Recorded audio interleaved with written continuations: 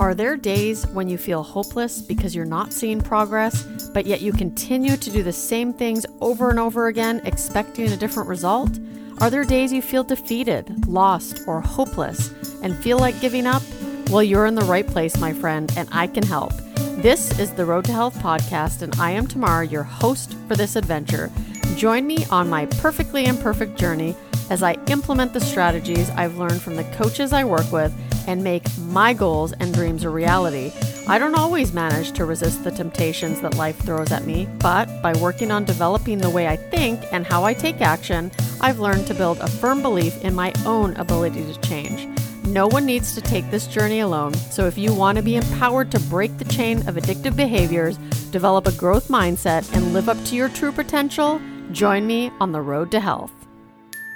Hey everyone, Tamara here from the Road to Health podcast. Welcome back to day 2 of the Wake Up on Fire workshop week.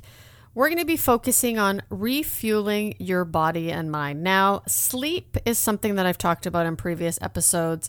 In fact, I had a sleep expert, Martha Lewis, on my show previously, and we chatted a lot about how lack of sleep or lack of rest can really affect the choices that we make. So in the first part of the workshop, I talk about, are you getting enough sleep, right? Because I played around with this for a little while when I started traveling for business. I really struggled to get to sleep on the road. So I had to first determine how much sleep I actually needed in an evening because it's different for everybody. Although they recommend, I believe it's 7 to 9 hours per evening, and I try and aim for 7 to 8.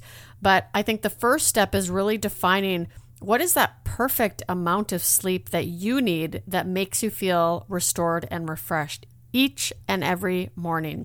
And really try to stick to that. I mean, I will, cut an evening short if I know that I need to get a certain amount of sleep because I don't want it to affect the choices that I make the following day because I'm on a health journey. I want to make sure I eat right and I make terrible choices, which we're going to get into in a moment.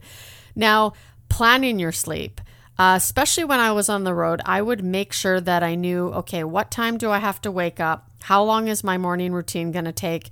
And I'm going to backdate, that amount of sleep that I need. So if I had to get up at 4 a.m., I would make sure I'm in bed and reading at about 7 so that I fell asleep at 8 p.m.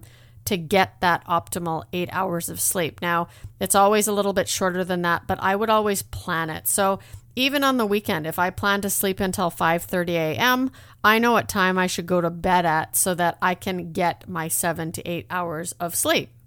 The next area that I dive into is how sleep can affect our choices, which I mentioned earlier. Now, I don't know if you can relate, but when I don't get enough sleep, I tend to turn to the foods that will give me a quick burst of energy. And it's not the foods that are recommended for that, because there's days where I don't get a lot of sleep. I still struggle some evenings, even though I'm on a pretty set schedule. There are still those times where I just don't sleep right or something's kept me up.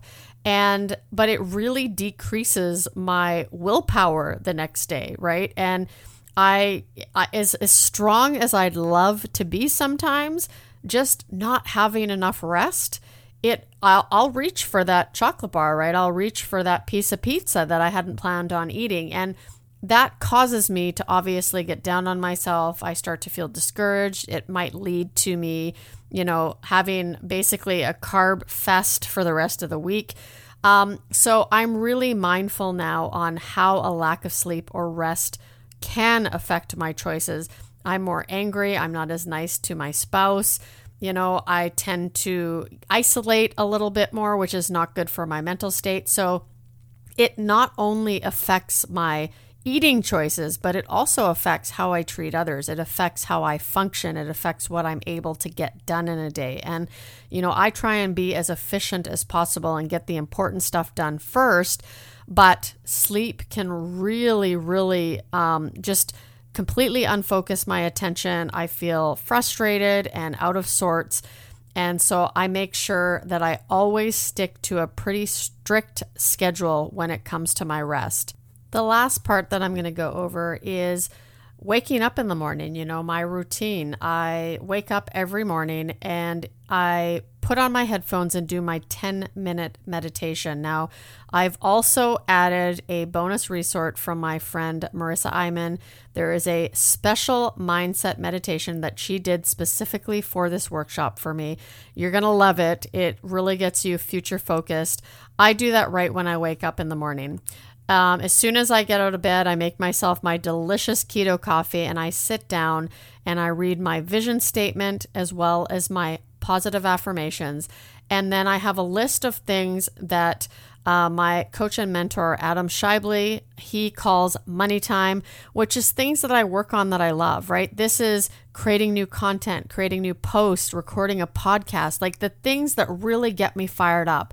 And I feed my brain, right? I feed my mind. I read a good book. I currently am, learning all about mindset and mind mastery and how to overcome procrastination because that's stuff that I love teaching. I have some programs that I offer that are geared specifically to that.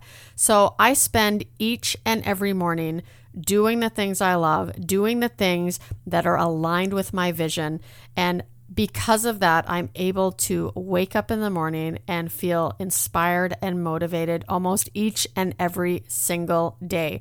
So if you haven't signed up for the workshop yet, make sure you do so. You can find it on my website, which is www.theroadforward.ca, and I'll see you tomorrow.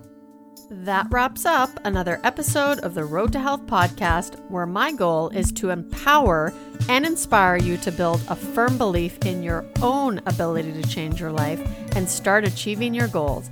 I know from experience it can be hard to make healthy lifestyle changes that actually stick. I work with people to help them define their goals and identify the roadblocks that stop them from achieving them. If you would like to take advantage of a free consultation call to figure out how you can reach your goals, visit my website at www.theroadtohealth.me and book today. When you're there, make sure you sign up for my 5 steps to achieving your goals. And until next time, be safe and healthy.